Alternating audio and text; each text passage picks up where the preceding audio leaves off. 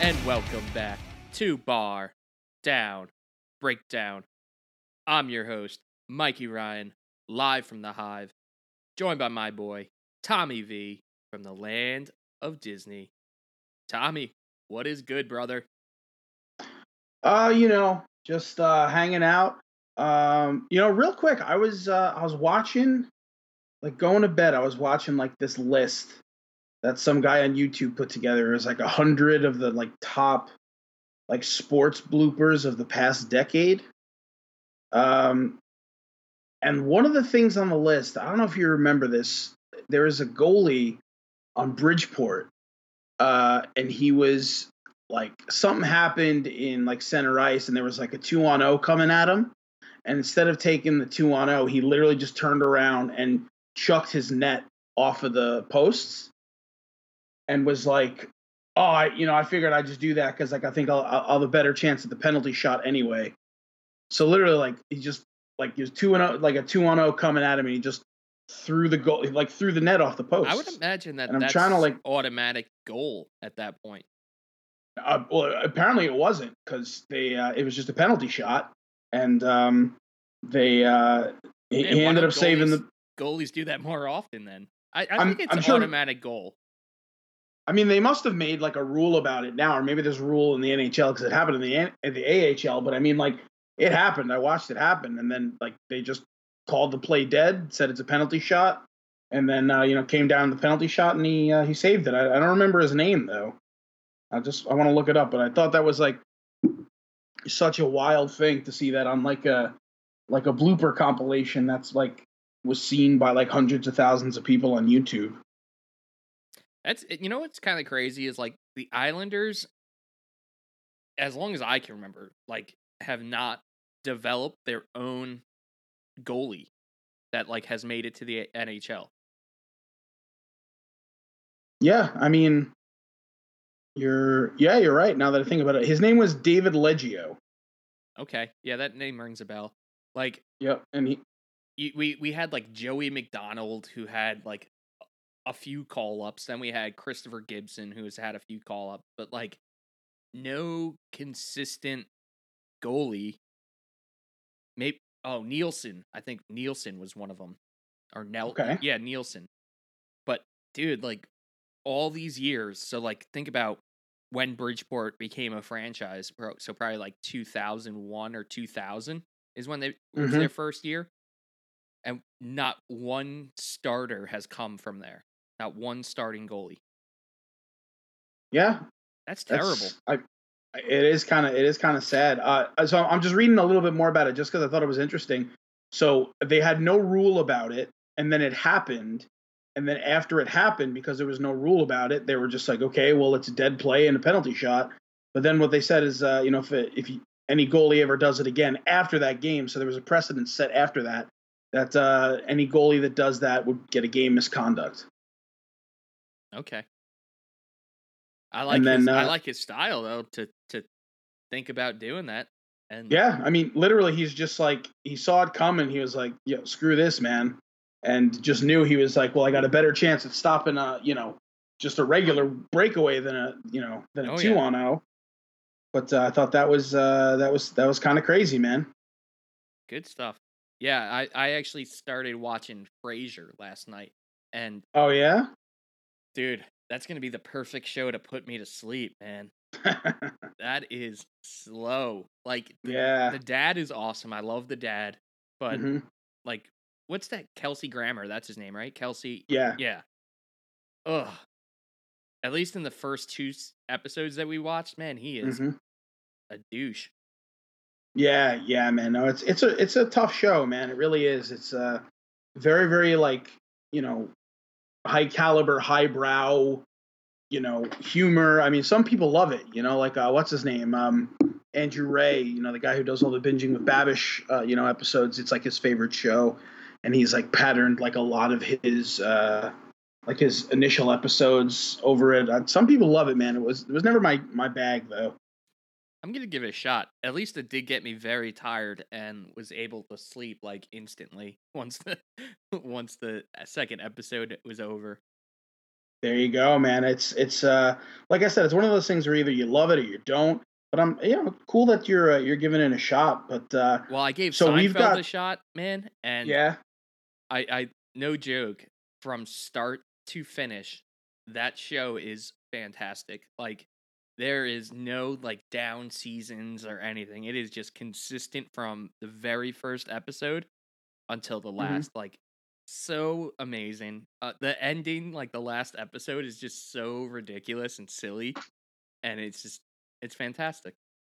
Yeah, it's kind of funny. So we've got here, we've got like a big kind of like television lull, just because like Amanda and I have like very different, um, like I don't know, we have just like very different things. Like Amanda likes, more like on the reality show spectrum, and she's really into like thrillers and stuff like that. So it's always kind of hard for us to like come together and find a show that like kind of enthralls us both. But uh, we actually just finished watching Waco. Have you seen it? Have we talked about that yet?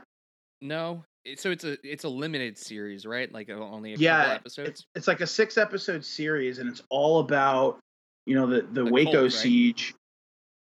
We'll say again. The cult in Waco, Texas, right?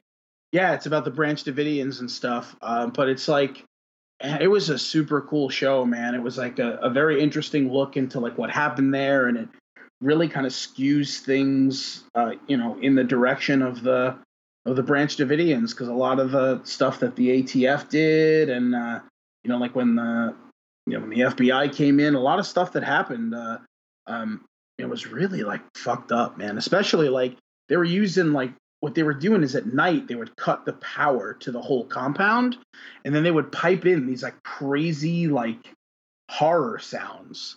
Like at night they would just blare them so like nobody in the compound could sleep, like literally just sounds of like screaming and like train engines and honking horns and all these like dissonant like sounds and screeches and stuff. Like the fucking US government was actually doing that as a tactic to try to get the Branch Davidians to like surrender. Like it's fucking crazy stuff, man. Now, don't get me wrong.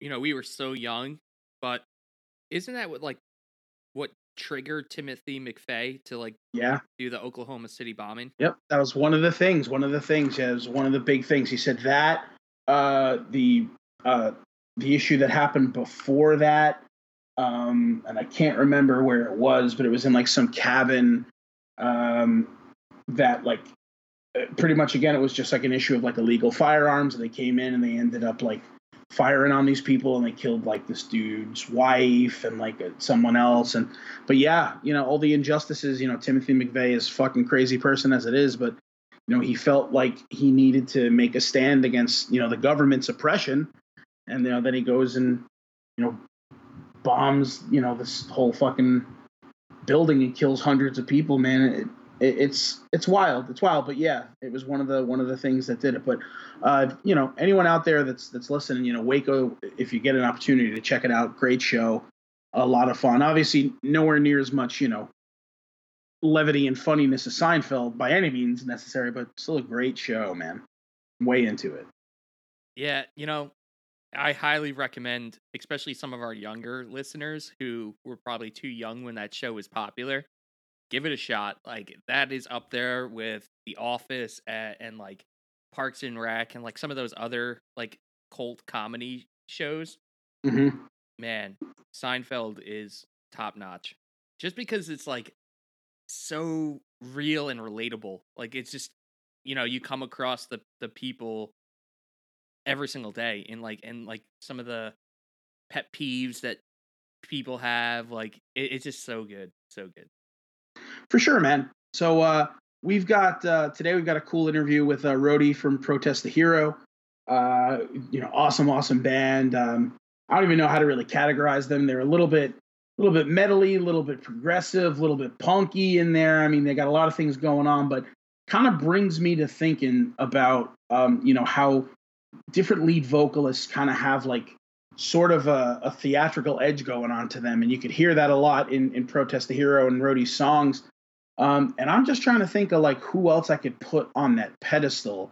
For me, like someone I think that has a lot of those elements to them. I think of a guy like like the lead singer Forgive Durden, like someone like that who's just like got like a great, beautiful, brilliant voice, and they're able to kind of change it up and use different registers to make things sound, cool and diverse. And, so like what other artists like would you think kind of have that edge to them? So I'm going back, and they had just kind of like a little hiccup in the music scene, like nothing huge. Some of our listeners probably might not have even heard of this band, but I'm thinking about Christian from that band Bedlight for Blue Eyes. Oh yeah, sure, man. Dude, his vocals were very theatrical and like over the top, and you could definitely tell he had some influence. Probably did like some like musical theater back in his day, and I got that vibe as well with Protest the Hero. Like Rhodey definitely just got pipes, man. He's got some pipes for sure. Yeah, no, he really does, man. He really does, and but it's cool. We got to talk to him about all things hockey. We got to chat a little bit of hockey.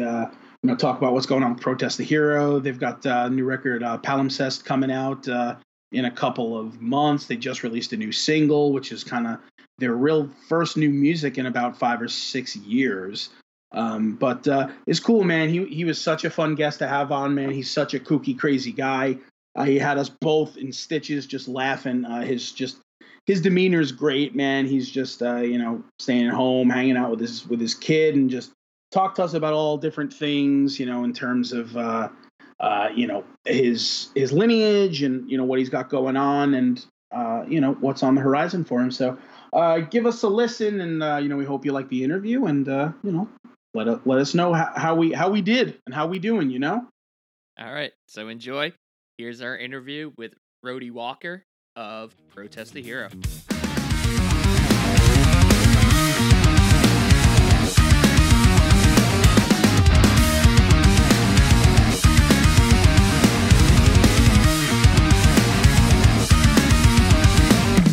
I was named after my grandmothers in the tradition of my family. I was born after my stillborn sister.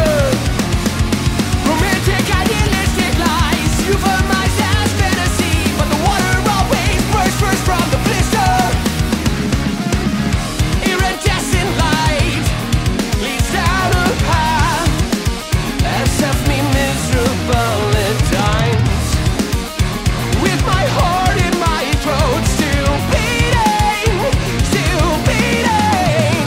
Amelia, please don't go. Just stay. Don't go. Amelia, please don't go. Just stay. Don't go. Don't go. And we're back in the box with our boy, Rhodey Walker of Protest the Hero. Rhodey, man, what's going on? Hey there, fellas. We got a typical quarantine car honk going on up in Canada. So I just checking to make sure that your horns still work, I guess. Yeah, it's actually just stopped. They must have got the memo that we were trying to do a podcast here and said, "Oh, quiet down, fellas." I love it. So, is it warming up for you up there? Nice It day, is, man. It's crop top season now. That's what I'm talking about. I'm sitting in the backyard in my winger crop top. Woo! Having a blast. Beautiful. So it's been obviously interesting times, but during these interesting times, Protest the Hero comes out of the woodwork and drops a single on us. So That's true. That's very true. I'm sure it's to much acclaim, and people are so pumped to finally get some new music after all these years. So has the response been pretty crazy so far?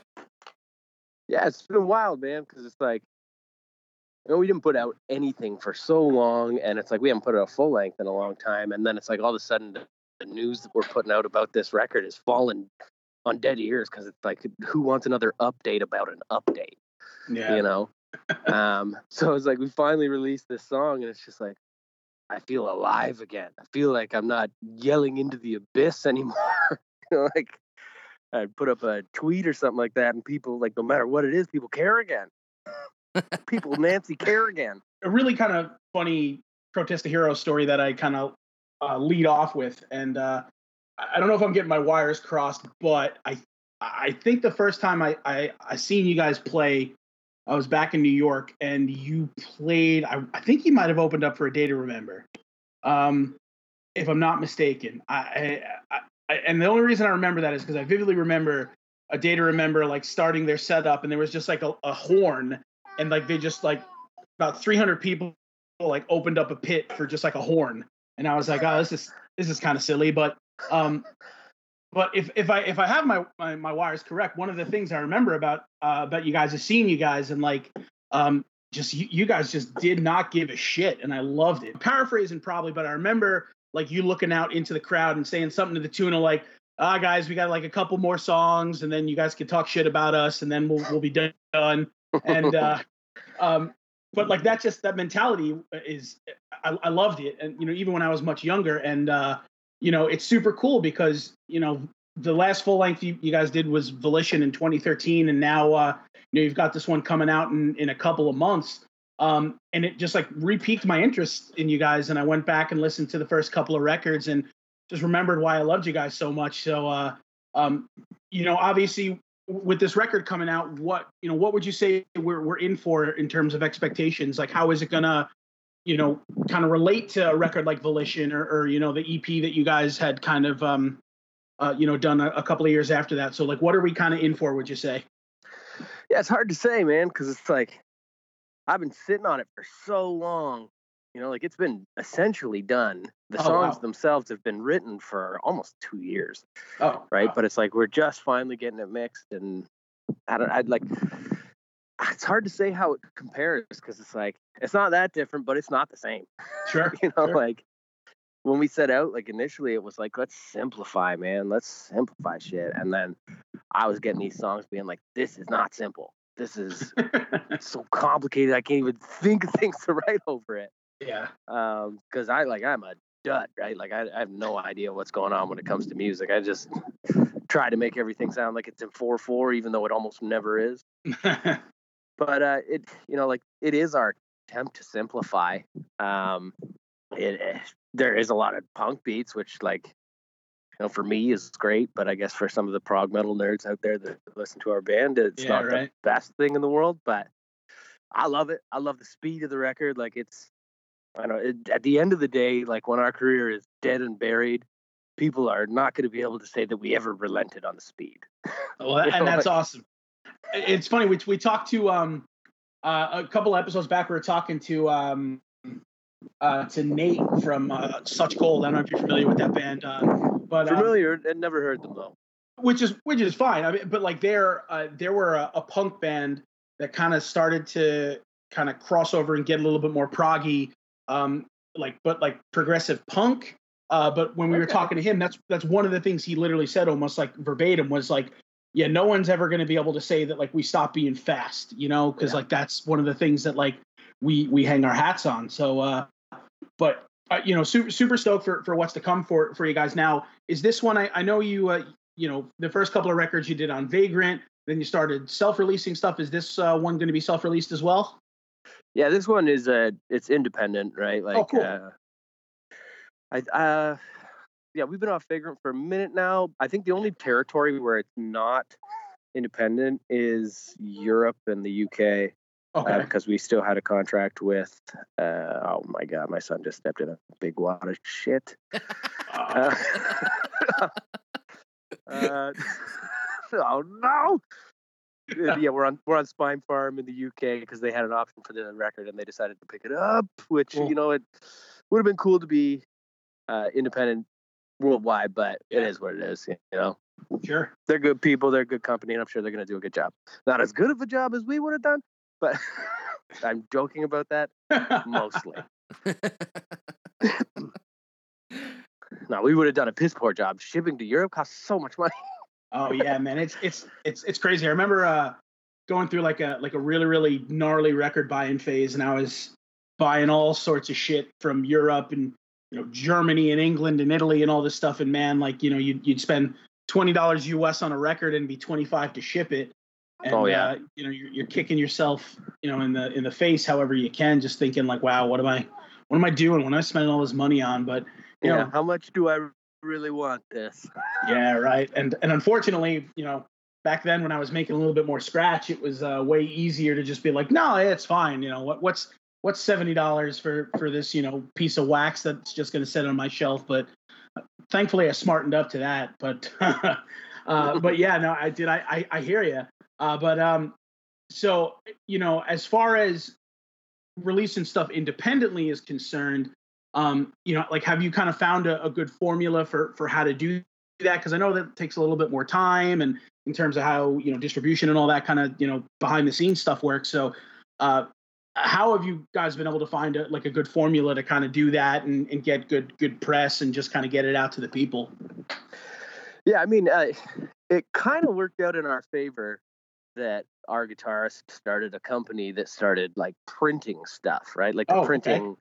He started a company called Sheet Happens, and they print tabulatory music, and then they started printing like vinyl for a couple artists and t-shirts, and they basically became like a company that can completely fulfill orders and all of that stuff. Like trying to think of what the specific word is. I want to say completion, but it's not completion. Okay. Fulfillment, right? Like they're like a fulfillment company. So it's like all of the products, like, yeah, they outsource shirts and stuff like that, but it's like they became a company that could do this. And it's been very beneficial for us because it's like all of a sudden it's like, we don't need anyone, you know, it's like we can do this all ourselves, you know, beyond international shipping. It's like inside of North America, you know, like we can be independent by just leaning on Lucas. But yeah, so like it hasn't been that difficult of a transition because he just like set it all up for us. Now he hasn't done something on this scale before, so we're kind of like a guinea pig. But you know, I'd rather be a guinea pig for my friend than I don't know. Than rely on a record label of any kind, you know. Sure, absolutely, man. And so the new record, what is it called? Is it called Palimpsest? Palimpsest. Palimpsest. Whoa. Yeah, that's a weird one. But awesome, man. So you know, stoked to you know, to hear more out of it. And so when, like, did you guys, when you dropped the single, you guys announced it right, like, just pretty much right then and there? Yeah, when the single dropped, we announced the record name, the track listing, the release date, and pre-order. Very, very nice. Perfect. So, Rody, I just want to ask about the Juno Award you won, because we had Patrick from that band Stereos on. That doo-wop. I don't fucking know that band.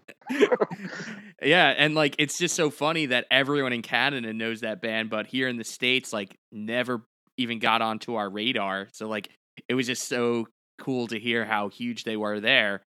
Do you guys have an interesting Juno story? Not particularly.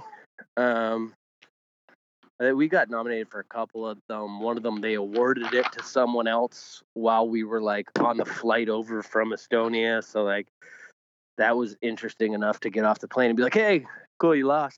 Like, oh, nice. And then the one that we won, we were on tour. We were, I think we were in North Carolina at the time, and you know, we just got like a message over Skype that was like, "Hey, you won a Juno?" I was like, "Oh, good." So like, I got an interesting story. My son broke my Juno in half last week. Oh, that is awesome. That's the kind of story we want.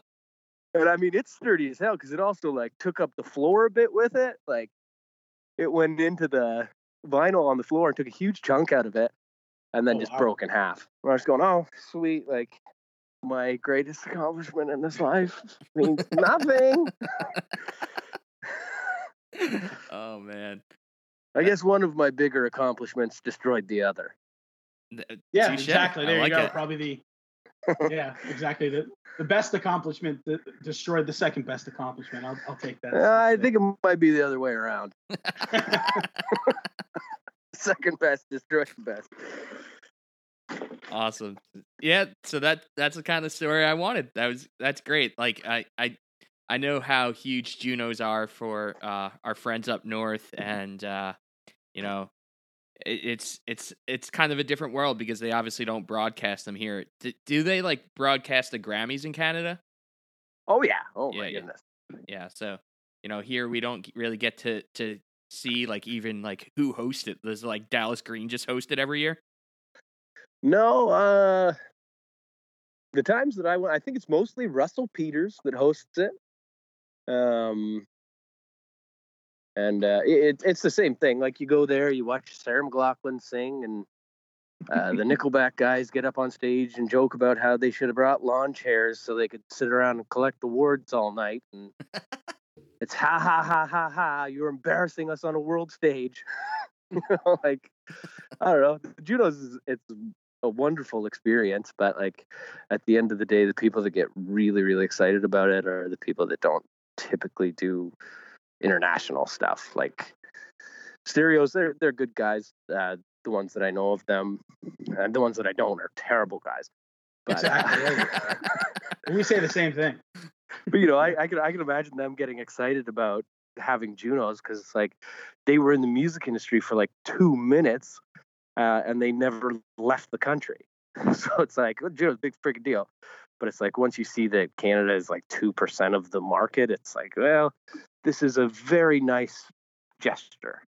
But what does it mean? It means nothing. It's not going to increase record sales. It's not going to. Right. I don't know.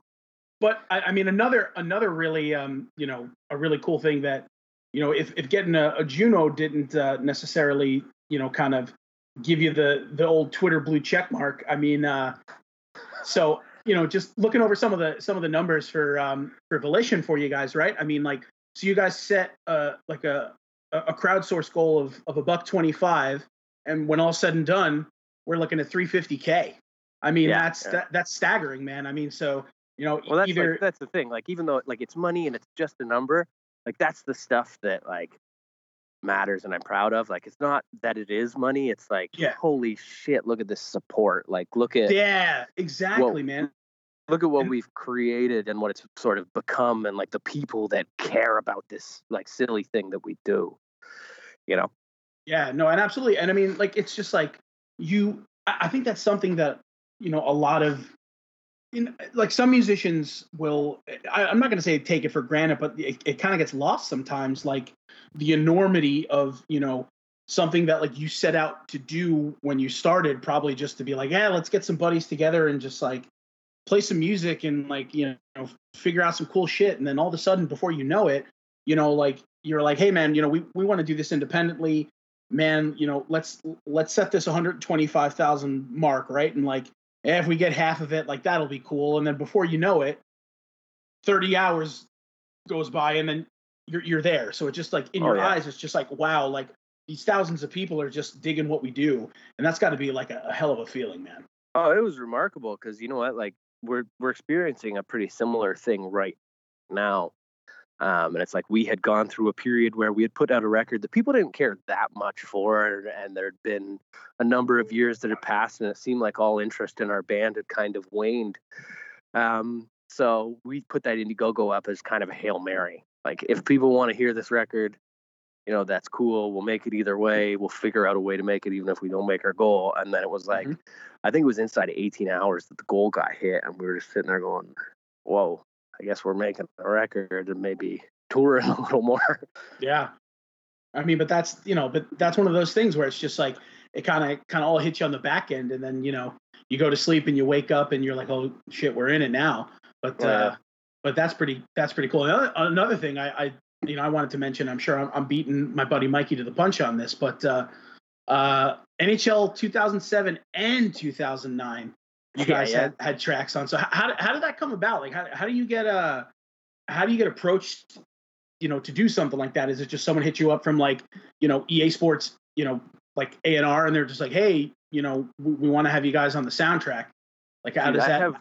I have no idea, because it's like if I knew, I would be begging them to put our songs on more friggin' NHLs, because that was the.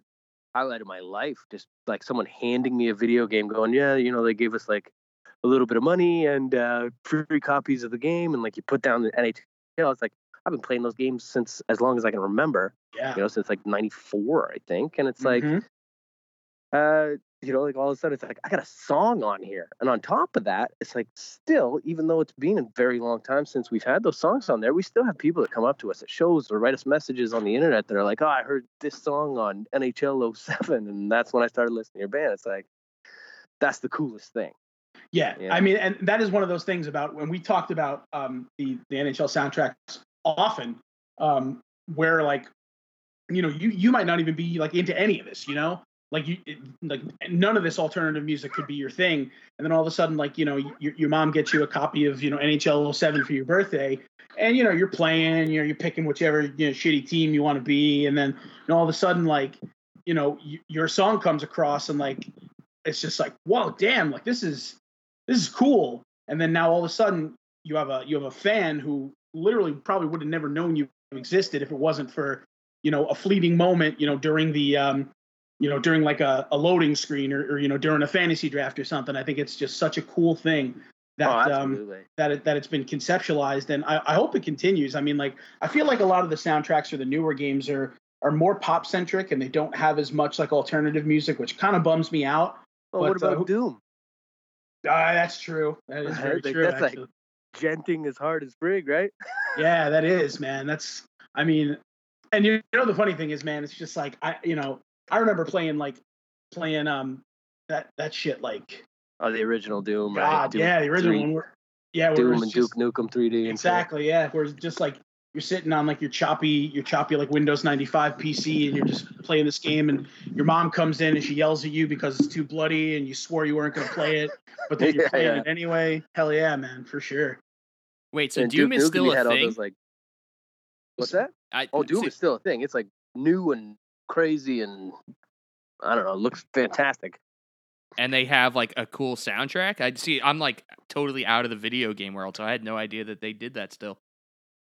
Oh yeah, no, like I don't know much about the dude who did it, but they hired some dude to write the soundtrack, and he hit it out of the park, man. It's pretty wild, pretty like modern, progressive kind of chuggy metal stuff. Yeah, the dude's name is I think Mick Gordon, and he's like a composer, but like he's done a bunch of soundtracks for like, as it is, like a bunch of those kind of weird, creepy first person shooters. He's done them for a couple of Wolfensteins. He did the Doom reboot, which wasn't that great, but Doom Eternal, which was pretty good. I think he did a couple of like of the newer Killer Instincts and stuff too. But apparently like he had like reached out and did like a big campaign to get like vocalists on like the Doom recordings and stuff, which I heard was like pretty cool. But yeah, man, it's just like another part of like all this, which is super cool. It's like video games now are like cinematic masterpieces, so like they need all this kind of stuff. So it's cool that this kind of like genty, like metal industrial stuff is kind of like now in video games. So it's super cool, man. Yeah, no, that's really, really cool. I did hear that like they chopped up the compositions and made them like not. They changed them in a way that the main dude who wrote them wasn't exactly pleased with them. But you know what? I read that on some Reddit chain, so it's worth about as much as you can make of it, right? Yeah, for sure. Absolutely. So we kind of touched on it, with you guys getting on a few NHL soundtracks, but being up in the good old North, you are obviously a huge hockey fan and a Toronto Maple Leafs fan. So, oh fuck yeah, bud. Let's get right to it. So, how obviously the season's on pause right now. How are you feeling about this current season? Do you feel like the team is meeting your expectations or not living up to it? It's hard to say. I have been calling for the head of Mike Babcock for a number of years now, and then it's like finally everyone gets on board, and they should have been on board at the end of last season so that Sheldon Keefe could have got a full season. They came in and it looked great, and then it kind of went back down to what it was before, and people were going, "These kids don't know how to play hockey. They don't respect the game because you give them too much money." I don't know. I'm relatively disappointed with the way the season was going, but then again, like you look at it and like I'm a big William Nylander fan. He was having a bang up season. He was doing amazing. Like all those idiots last year that were saying, "Oh, 6 point whatever million's way too much," were shutting their damn mouths because it was like there was nothing they could say. He was doing so well. Austin Matthews killing it.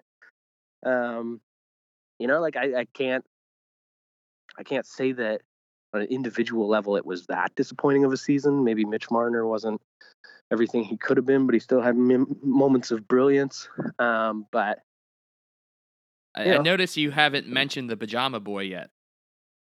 Well, I'm kind of trying to save your feelings, guys. He's getting a lot of slack here. Ever since he became captain, people are like questioning the legitimacy of his captaincy, being like, "Oh, he's not good enough," this, that, and the other thing, and it's bullshit. Like, it's crazy bullshit.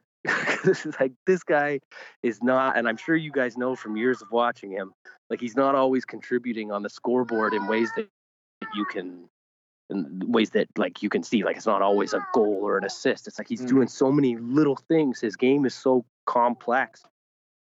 And the people, like these friggin' plebs that are just watching the game and like don't get it. Like they turn on the game Saturday night, they watch like one period and go, I don't watch this, they're not doing well.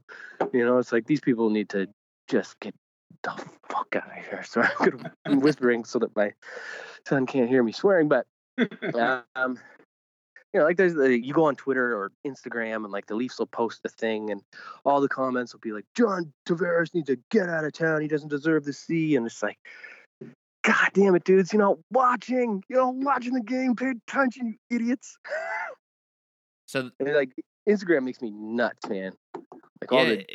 It's crazy how quick Maple Leafs fans like are to turn on some of their players because obviously when the Islanders gave it to Tavares, that like when he finally returned, they had his back and were like, let's have a John Tavares day where we're all gonna like, make him feel better because people booed him, and then the very next season they want him traded for like a top pairing defenseman. Like that's what I've been seeing.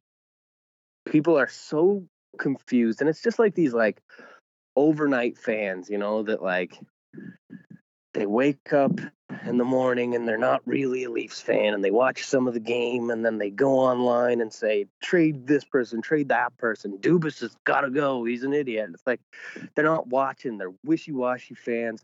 And I do think that we are one of the worst fan bases, like really awful fan base for what we do to our team, for what we do to each other. For like, even the franchise, I don't really love when you think about it. Now, how do you feel about that guy? What's his name? Steve Dingle? I love Dangle, man. You do? Okay. Dangle's my boy. He lives like down the street. Oh, really? That's great. Yeah. I tried to get him to do a guest spot on the record, but there wasn't a moment where we could make our schedules align. And he was sitting there being like, I'm not a singer. Like, what do you want me to do? And I was like, you're a screamer, dude.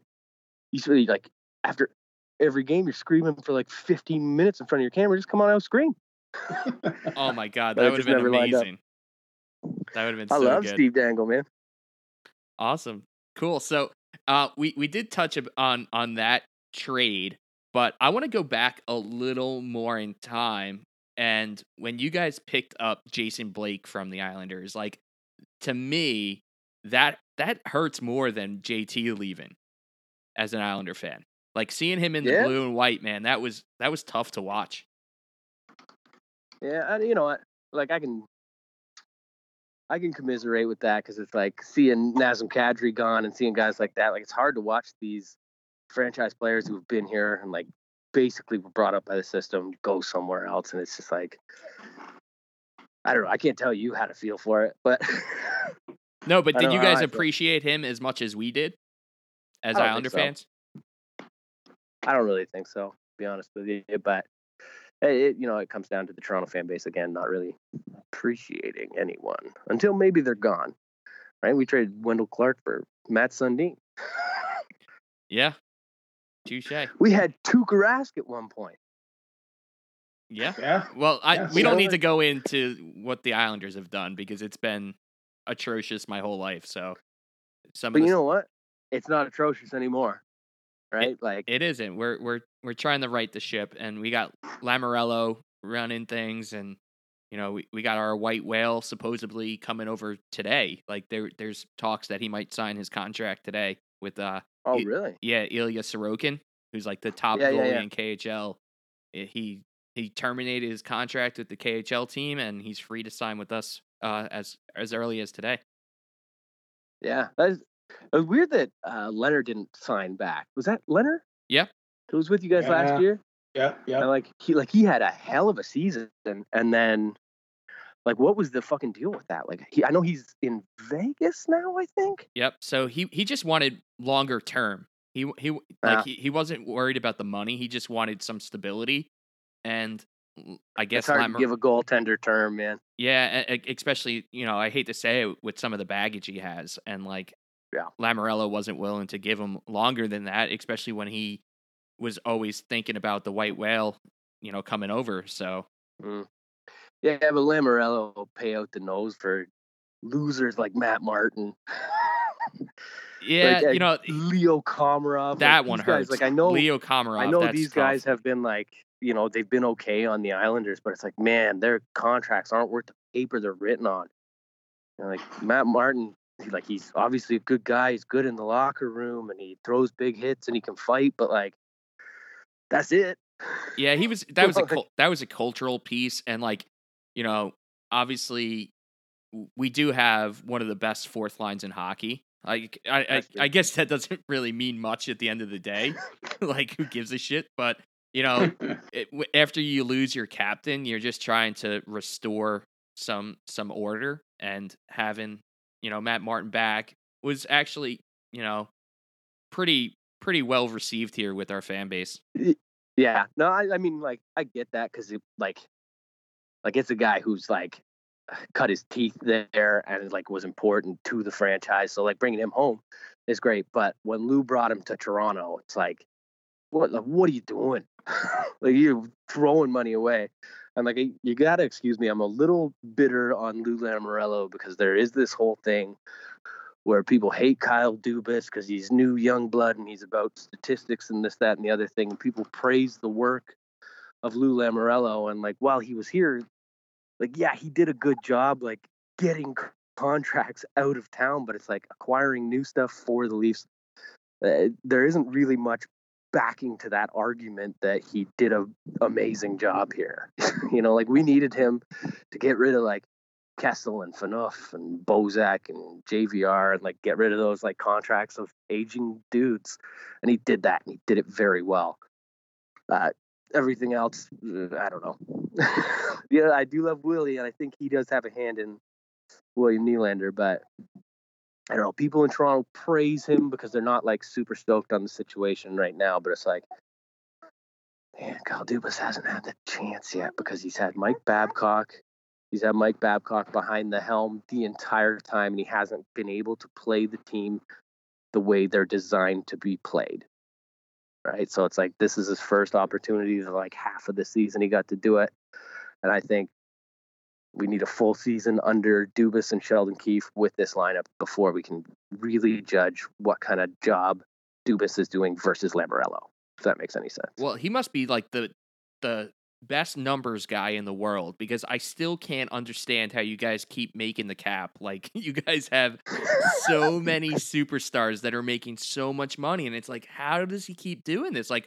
The back-ended contracts and things like that. It's just it's beautiful to see. I wish that more the Islanders could do that because we're in cap trouble too, and we don't even have half the names that you guys have. Yeah, and that's I think that's the kind of thing of the new age Moneyball guys where it's whereas Lou Lamoriello is a good GM, he's not that young blood that's going to make these crazy decisions. You know what do I know? I can't shit talk Lou Lamoriello that badly. Yeah, it's hard when you got a few cups under your belt and you've done some, like what he's did with the Devils is just crazy. So I get Yeah. it. Oh yeah, that's very true. Now, I do want to also talk about, one of my I guess like glory days as an Islander fan was the 2001-2002 season when we played you guys in the first round of the playoffs. Now, just kind of fill me in. Are you about the same age as us, 33, around that age? Yeah, I'm 34. Okay, so like, I was in high school, I guess my freshman year of high school during that playoff year, and like I just remember how intense that playoff series was, and then the hit Darcy Tucker on Mike Pekka, like absolutely cheap shot, like slew-footed him and basically ended Pekka's career. So like how are Yeah. you like as the opposing fan feeling about that playoff series? Did you like feel that bad blood and think it was a really like fantastic series? Let me first say that I have an autographed Darcy Tucker jersey in my closet upstairs. Let me second say, when I was in high school, I didn't care about hockey at all. And like I know that's kind of weird, like in Canada, this, that, and the other thing, but like the reality is, when you're a teenager in Canada, most of us don't really care unless you're involved in it some way. And I wasn't. So that series didn't really affect me in any way. It wasn't until my mid-20s that I started caring about hockey again. Like I grew up on hockey. I was a Flyers fan for some reason. It was just Eric Lindros probably because he played for the Oshawa Generals. And then I stopped watching for a long, long time. And I picked it up again in my mid-20s. So I really have no reflection on that time period, other than like watching YouTube clips of stuff. It's pathetic, but it is what it is. Okay. So I guess you don't have the same feelings as I do, but you mentioned Eric Lindros and the Oshawa Generals. Was that like the closest team to you guys growing up? Oh yeah. I mean, OHL team, yeah. Okay, and that's John Tavares's yeah former team as well. Yep, absolutely.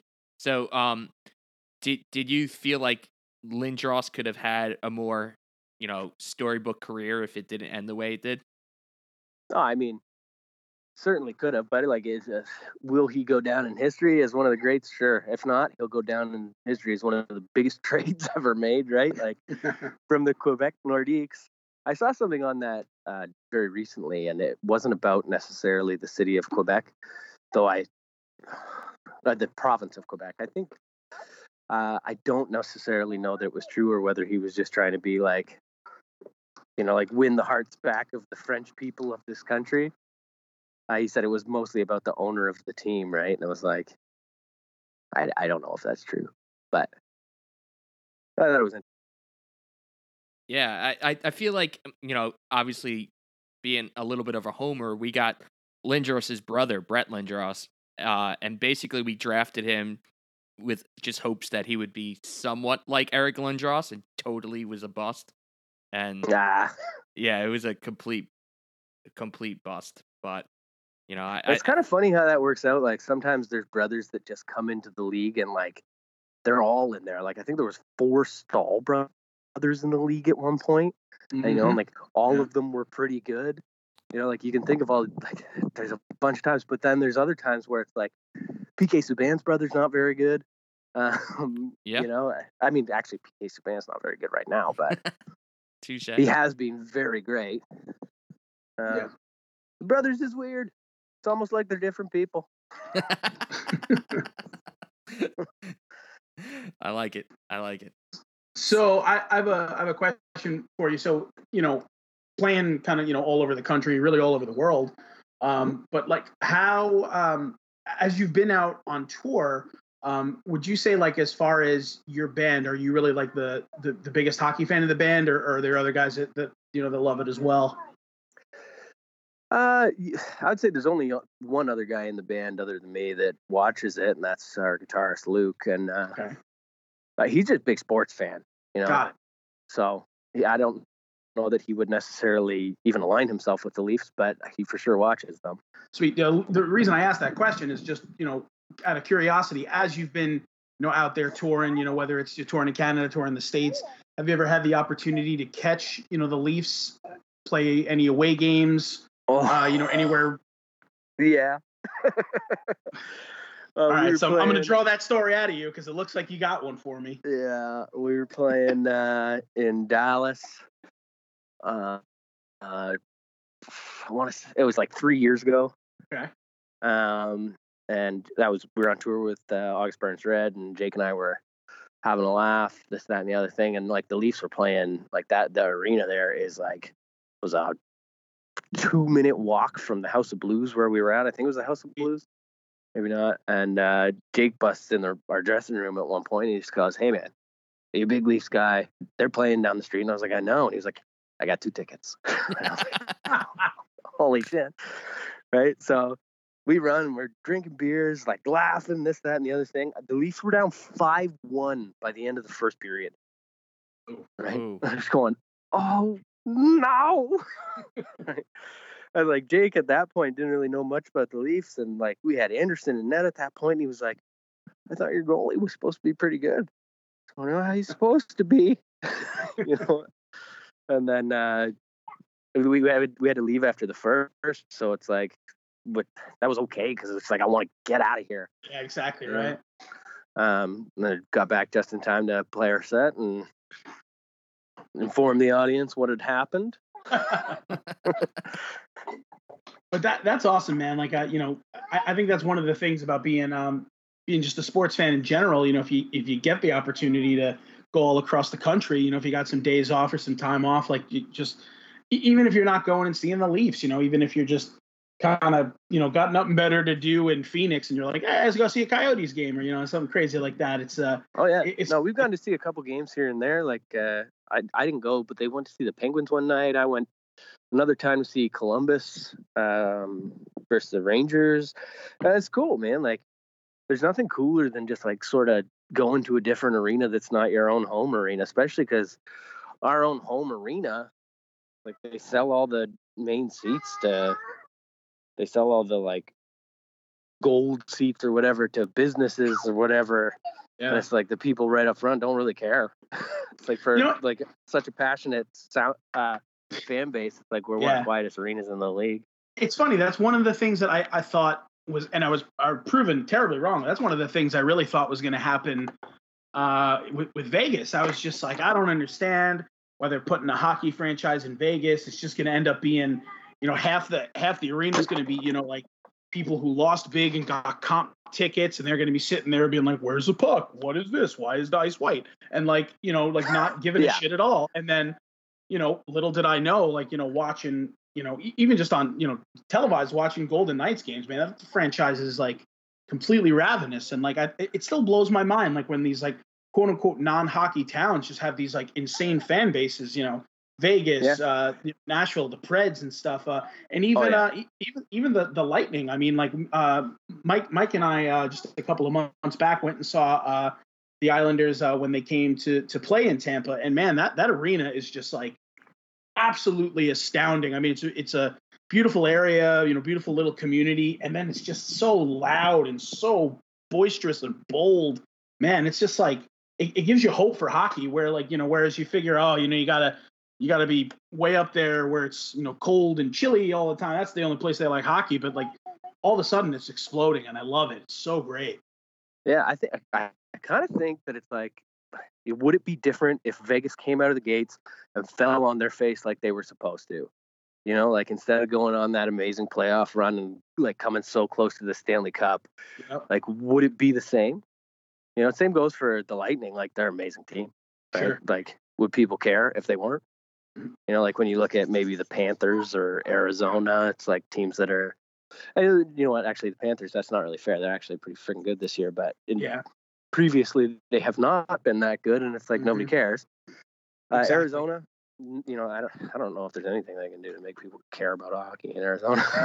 Yeah, man, that's just like that's so crazy, and it's just like when you look at some of those like fledgling franchises, and like you figure like, what's going to happen in the next 5 years, 10 years. I mean, like everyone's talking about, Quebec wanting, a franchise again. And like, Oh, Quebec wants back in the worst way. so like, could the Coyotes, I mean, if they keep sucking bad, is it like adios, and like, and Or there the we go. Senators.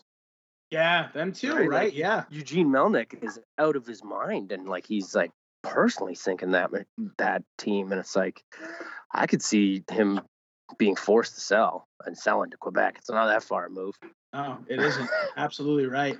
And then, so in that vein, obviously talking about, them getting a franchise, but talking about, obviously Seattle getting their franchise, coming up, this year, and Yeah. presumably with the draft the way it was for the Golden Knights.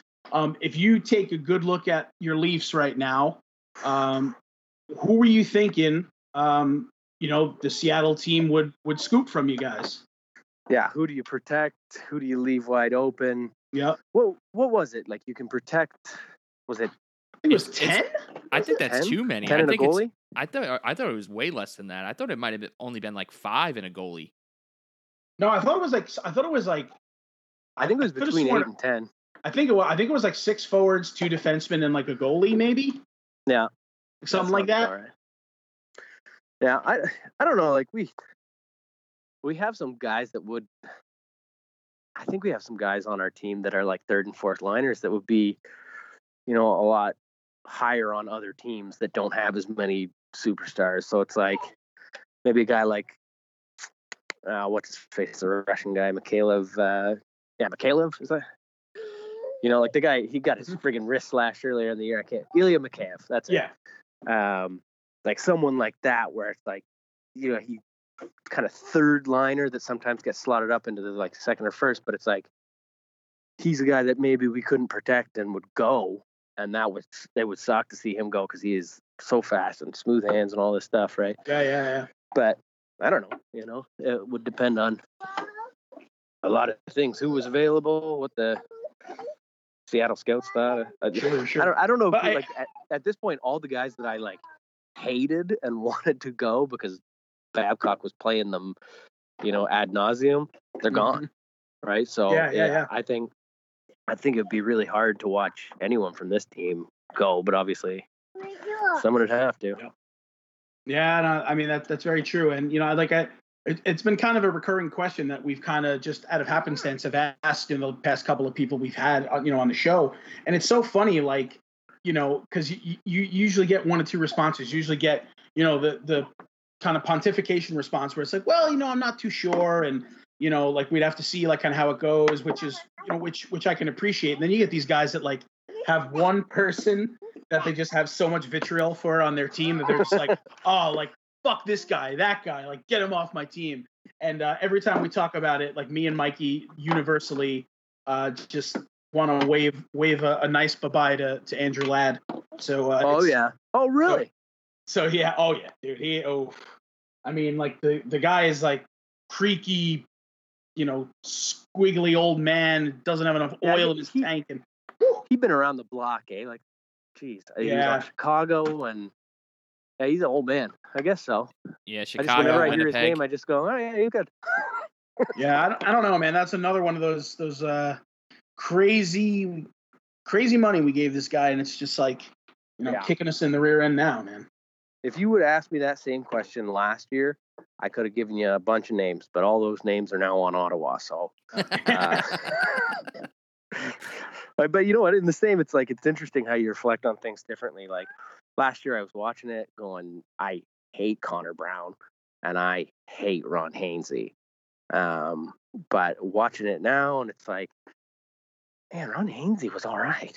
He wasn't that bad. It's just like you focus in so much on these players, you get it in your mind, and you're like, Ron Hainsey's the slowest man on earth. He can't catch up to the puck. He can't protect the puck. He can't stop it from getting in our zone and all this stuff. And it's like, you know what? When you look at his actual Corsi and shit like that, it's like he wasn't that bad.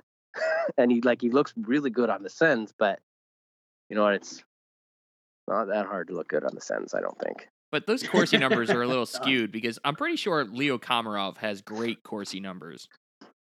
That's true. And like the other thing I was thinking was like his plus minus. He had one of the best plus minuses in the league, but it's like day and age plus minus doesn't really count a whole lot. Yeah, Well, he does play a lot of penalty kill minutes, surprisingly. That's true. So Yeah. having a good plus Well, minus. Babcock just like my real problem with those guys is Babcock wouldn't stop playing them. They were his favorite players, and it's like, especially like Connor Brown, who was just like last year wasn't his year. He was like atrocious, unfortunately, and it was like Babcock just like played him to death. Him and Zach Hyman, like in the final game of the playoffs, like Hyman had more minutes than Matthews, and Hyman was playing hurt, and everybody knew it. It was just like, I get it, you like the guy. He's got grit, he's got gumption, he's got all those like hit words, but like he's hurt, and our star player is seeing less minutes than him, So I was a little miffed at Hyman last year as well, but I think he kind of earned his wings this year by proving that the lines were suffering without him. Yeah, for sure.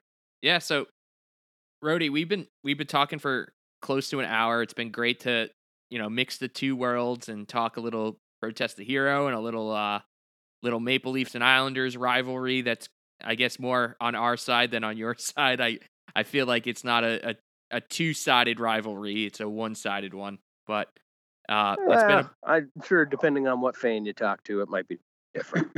Yeah, but it's been a blast, and we're so excited to be able to spin Protest the Hero again, and are excited for the new release that's coming out shortly. And I wish you all the best. Well, thank you very much, guys. Thank you very much for having me and entertaining my idiocy and nonsense, and the sound of my neighbors' dogs barking at each other. Yeah, it's been an absolute blast, guys. All right. Yeah. Awesome, Cheers. man. Cheers.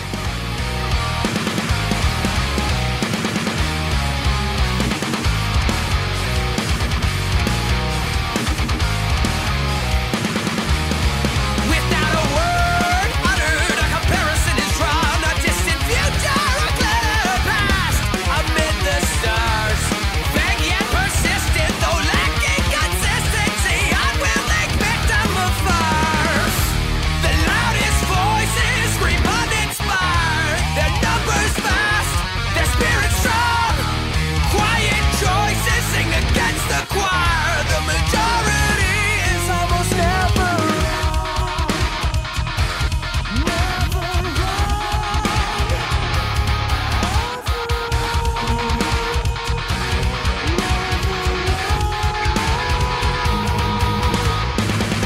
a laughable assertion that there might be some connection. Adorn the walls with mirrors and misdirection, or let it go. Or let it go. Or let it go. Or let it go. No common thread, no ties that bind, just grasping in blood and keep in mind. Historical analysis, they play a separate role, but what contributes more to the whole?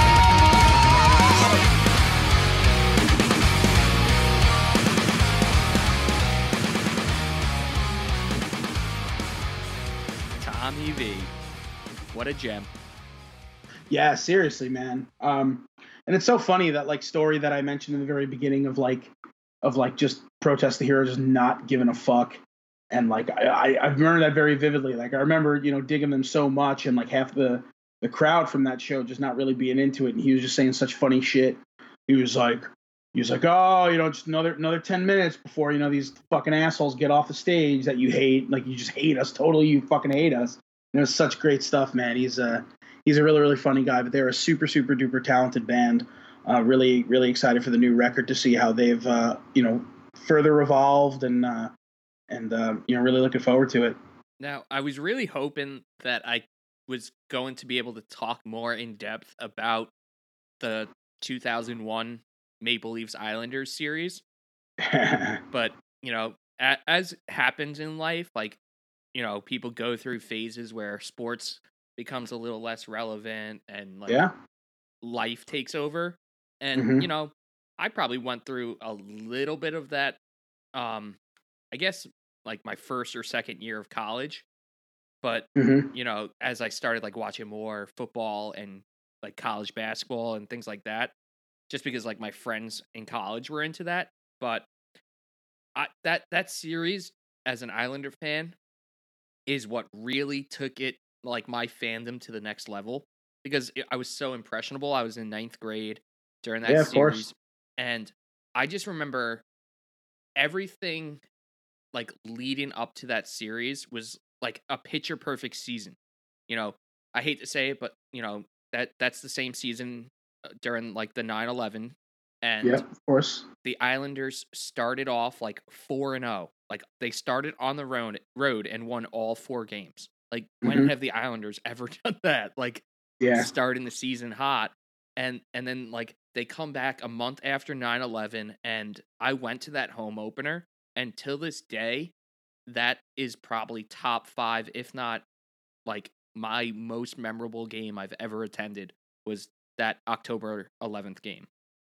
It was just something like they had the huge American flag and like Yep. everyone was just so proud to be a New Yorker at that time and like the Hmm. team was actually good and we had some like real superstars finally on the team Yeah.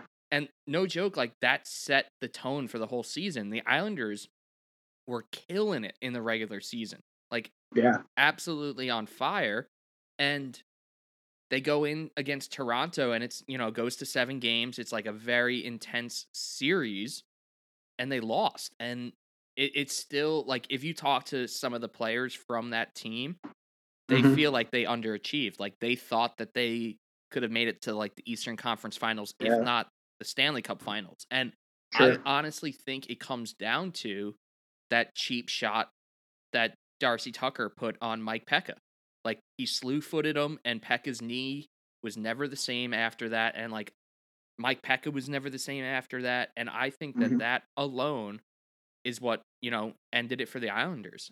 And I think that that was the team. Like, you know, we made it to the second round last year, and like we had some good teams with Tavares, but like Yeah. that 2001 team is still in my mind the best Islander team I've ever seen. Yeah, I mean they really did have the juice, man. They were a hell of a team. I mean, like I'm just trying to think back to like, you know, I was like Yashin and Pekka and you had like I think, you know, Osgood and I'm just like trying to think of that whole I mean, it was a great Sean team. You know, it really Bates was. and Sean Bates and Jason Blake was on that team and Brad Isbister. Like yep. they really had and Adrian Acoin, they had some big names. Mhm. And They really did, yeah. they ended up losing in the first round and it was just like holy cow. And then like the next year they get in and they have to play Tampa Bay and that's like when Tampa Bay was unstoppable with like St. Louis and Vinny Lecavalier. Like Yep. so even though like it was pretty much the same team in the 2002 season, like they just had no chance against the Tampa Bay Lightning. Yep. No, you're absolutely right. I mean, it's you know, who knows? I mean, you know, I think that you know, the Islanders of now you know, could have a chance to have that kind of juice again. I mean, you know, there may be, you know, a player or two away from really putting together a real deep contender. But I think that was a big power shift, you know, in 01, where, you know, had that had not happened, you know, had the Leafs not beaten the Islanders and had that, you know, hit not happen, I mean, who knows how deep the Islanders could have went, you know, even if they didn't win a cup that year. I mean, they may have been, you know, more inclined to keep that core of a team and they may have been, you know, contenders for years to come. But that's the crazy thing about hockey, man. These little like moments in time, you know, just like change things. And I mean, you know, it threw the team out of balance and, you know, threw them into, you know, a good stretch of years where they were just not a formidable team. So I definitely see where you're coming from with that for sure. You know, I think it's a crazy thing. And, you know, who knows, man, maybe, you know, something will finally work in the Islanders' favor once we get back to hockey and maybe make them contenders. I'll tell you what will not work for the Islanders, though, are these absolutely terrible quarantine recommendations, man. So bad. Like they're such good hockey players, but I want them to like not play on the Islanders because of how terrible their taste in music and movies are. Yeah, I feel like the only smart one was Casey Cizikas, who just was like, "Oh, I'm a new dad. I'm just gonna put all like dad recommendations." Like Yeah, dude. that was kind of like just a safe pick.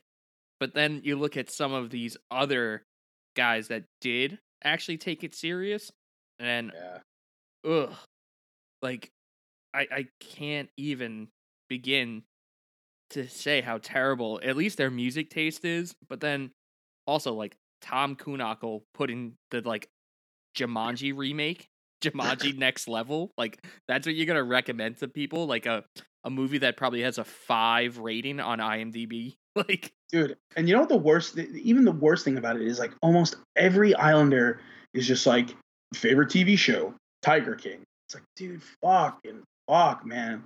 Like, Tiger King was just like a bunch of trash. It's just like not even good. The only thing I can get behind is Andy Green says that one of his favorite shows, he mentioned Tiger King as well, fucking shitty, but he also loves Curb Your Enthusiasm and McMillions. McMillions is another crazy fucking documentary about how these people rigged the McDonald's Monopoly game. So crazy, man. If you get a chance to watch that, that's crazy. But like, you look at like all these like music recommendations. You've got like the Lumineers, The Weeknd. This is Arizona on Spotify. What is that? What is this? I have no idea. I have no idea what that is. It's Scott Mayfield being ridiculous. Although Scott Mayfield does say that his favorite movie is Heavyweights, which I can get behind because that is a dope movie. Yeah, and then Cal Clutterbuck coming with his favorite movie is The Count of Monte Cristo.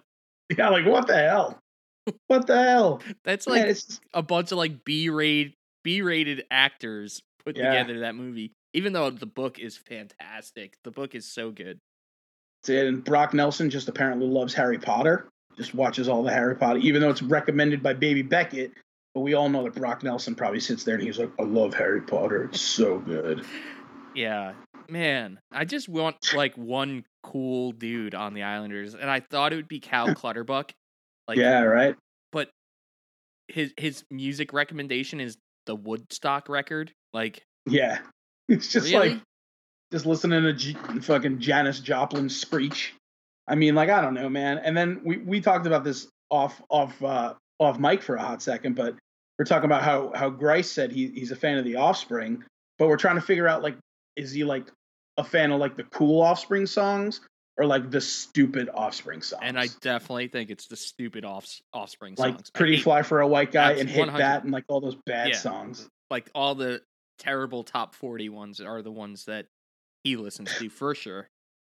Whatever. I'll tell you what though, Thomas Grice, he says he loves woodworking, so maybe, you know, you got to try to get in touch with him and see if you could talk about your cedar chest. Thomas Grice is an awesome person. Like I do definitely like him as a person. He's a great dude. I've met him many times. Where is he from? Germany. Oh, does he have like a sweet German accent too? Yeah. Is he like? Oh yeah. Is he like? I can't. I was gonna try to do a German accent, but all I was gonna do is just the Franz Nielsen accent that I've done for 10 years. 40 years of excellence, 40 years commitment, Islanders, Franz. No, Grice has a strong German accent for sure. No, man, but it's this shit is so silly.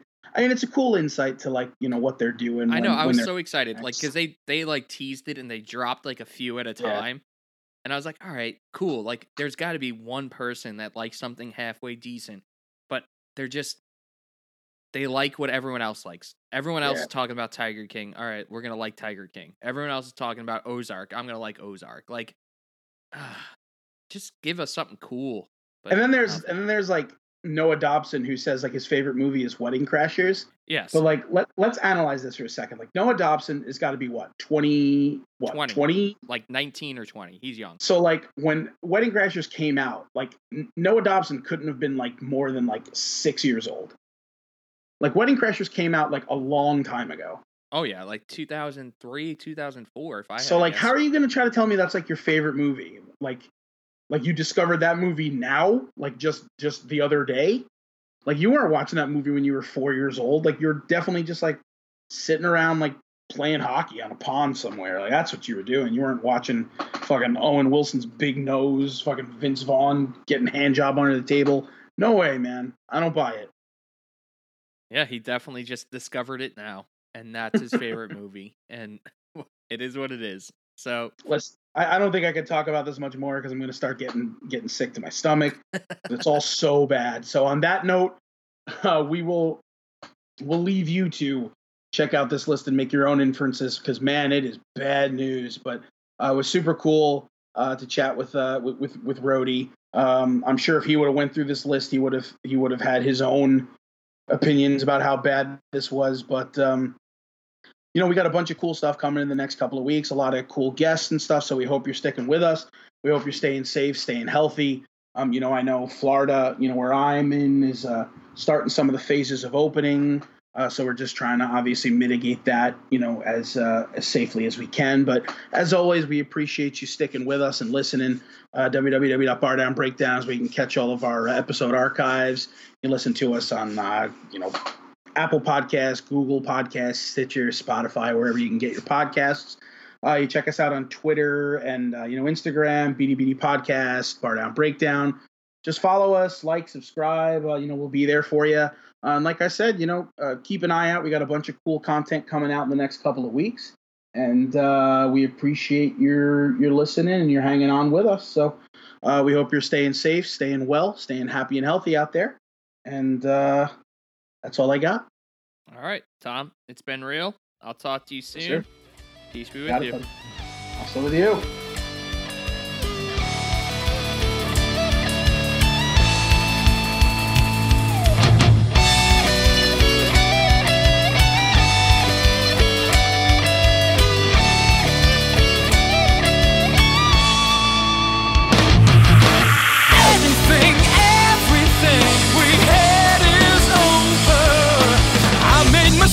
Said goodbye, don't let me catch you crying. Everything we had is over. When it falls apart, I won't be there. I won't be there. The story started off a show, running the door dressed to impress a guy like me. Looking good. Conversation started right. I had you laughing through the night, and I reeled you in, hooked and caught. One step to the center of your heart. One cut is all you ever need. I don't want this anymore. Get me. Everything we had is over. I made mistakes, you said goodbye. Don't let me catch you crying. Everything we had is over. When it falls apart, I won't be there. I won't be there. Fast forward just 3 days ago, I had it all and I let it go. Another reckless night, and I hurt you again. And after the 5th or 6th drink, I didn't care what you were thinking. Am I guilty of lust? I plead the fifth.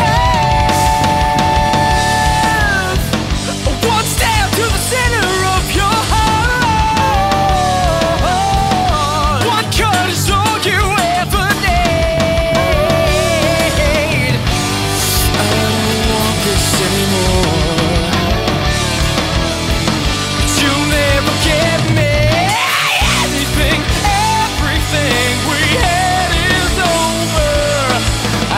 mistakes, you said goodbye. Don't let me catch you crying.